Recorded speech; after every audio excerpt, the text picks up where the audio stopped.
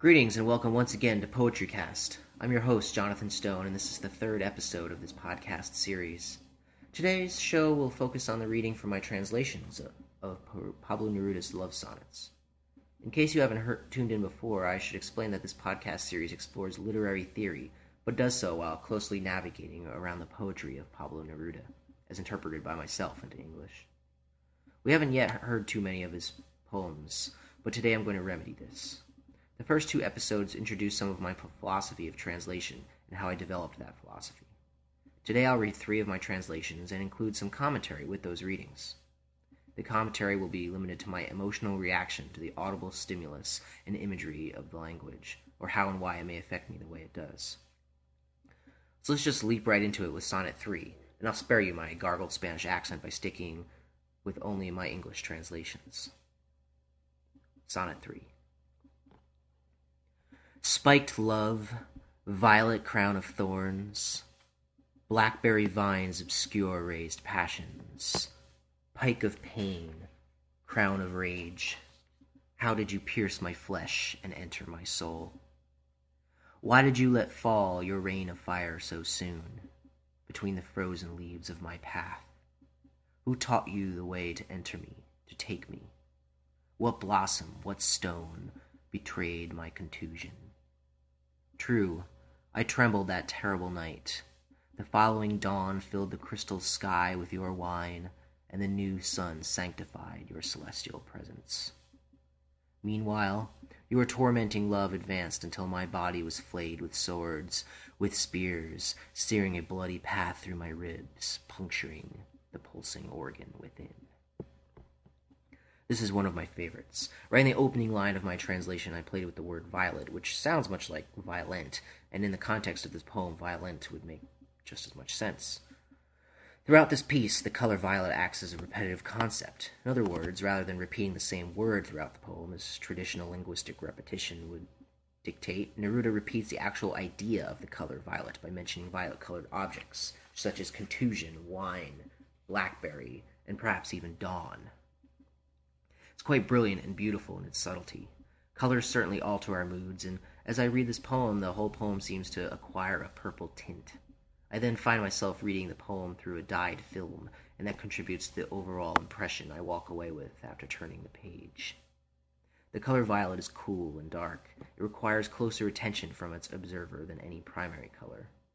It is the result of mixing 2 primaries, blue and red aerobic blood from the heart, full of life-giving oxygen, as well as blue anaerobic blood, the opposite expended blood that must replenish itself in the lungs.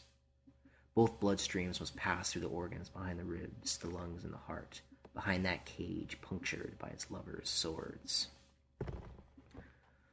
This next poem is Sonnet 7, which I chose because it contains many of the same images and themes as from the last one I just read. The 2 seem as if they should be next to one another, as 2 lovers, but instead are separated by 3 other poems. This feeling simply exemplifies the succinct quality of Neruda's sonnets and reminds the reader that they are meant to be read together as a book, a narrative of love and passion. Sonnet 7. Come with me, she uttered. Without that, no one would know where and how she overcame my forsaken state, and she would not have opened carnations for me without nothing, without a wound suffered through love. I echoed her call, come with me, and no one saw the moon in my mouth hemorrhaging. No one saw that blood enriched with silence. O love, let us forget that merciless furnace. Through this I heard your voice, come with me as if you drowned my pain in the fury of the burning wine. Ever since your vintage submerged that flame, I have known and tasted your name on my tongue of blood and carnations, of flint and tinder. Here again Neruda mentions a sword and a wound suffered through love. The blood returns in the sonnet, perhaps enriched not only with oxygen, but with silence. The speaker is so overcome with passion that he is submerged beneath the warm blood of his own heart. As I articulate the lines in this poem, the imagery is so tactile that I can feel the rough flint and tinder scraping my tongue. I taste the sour wine and wince at the burning stream running down my throat and through my blood. Also, I'd like to point out the call and response style that Neruda plays with in this piece. His lover speaks to him, and at first he has a physical response of pain followed by its alleviation. He then vocally responds to her call, and experiences that pain yet again, perhaps the pain of a delayed response. This pain experienced through her silence reminds me of the intermediacy of language. Love cannot be properly expressed through language alone. One must be with their lover, touch their lover, and be touched by them. The call and response style of communication may necessarily exist, but the lips should not merely speak, but taste and kiss. In other words, it must be a physical communication instead of a verbal one, because the verbal seems to only be a wish for the physical.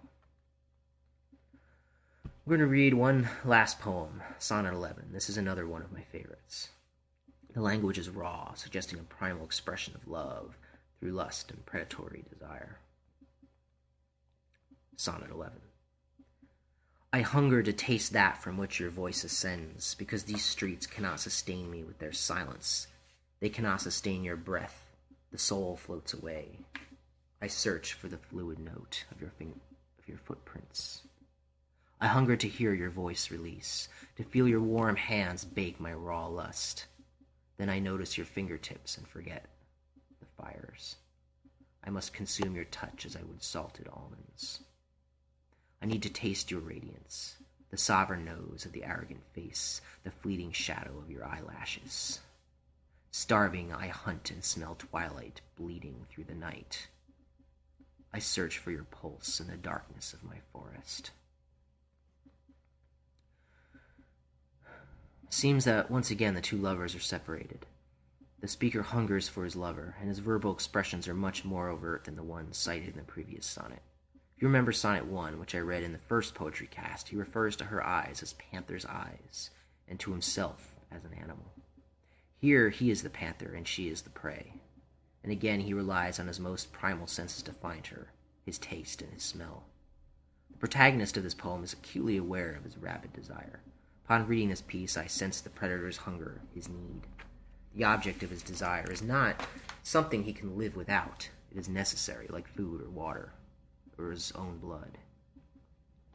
Furthermore, he abandons his search for his lover's voice, and instead seeks her touch, her taste, and her pulse. He seeks out her flesh, his meat, and he must consume her touch as he would salted almonds.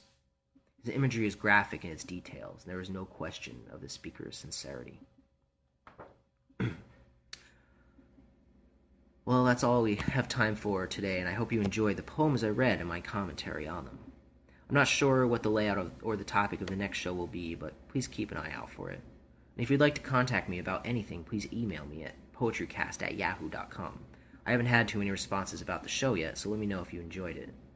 And due to my time constraints, I'm going to have to continue recording only monthly programs. Oh, and if you like the program, please let others know about it. Thanks for listening.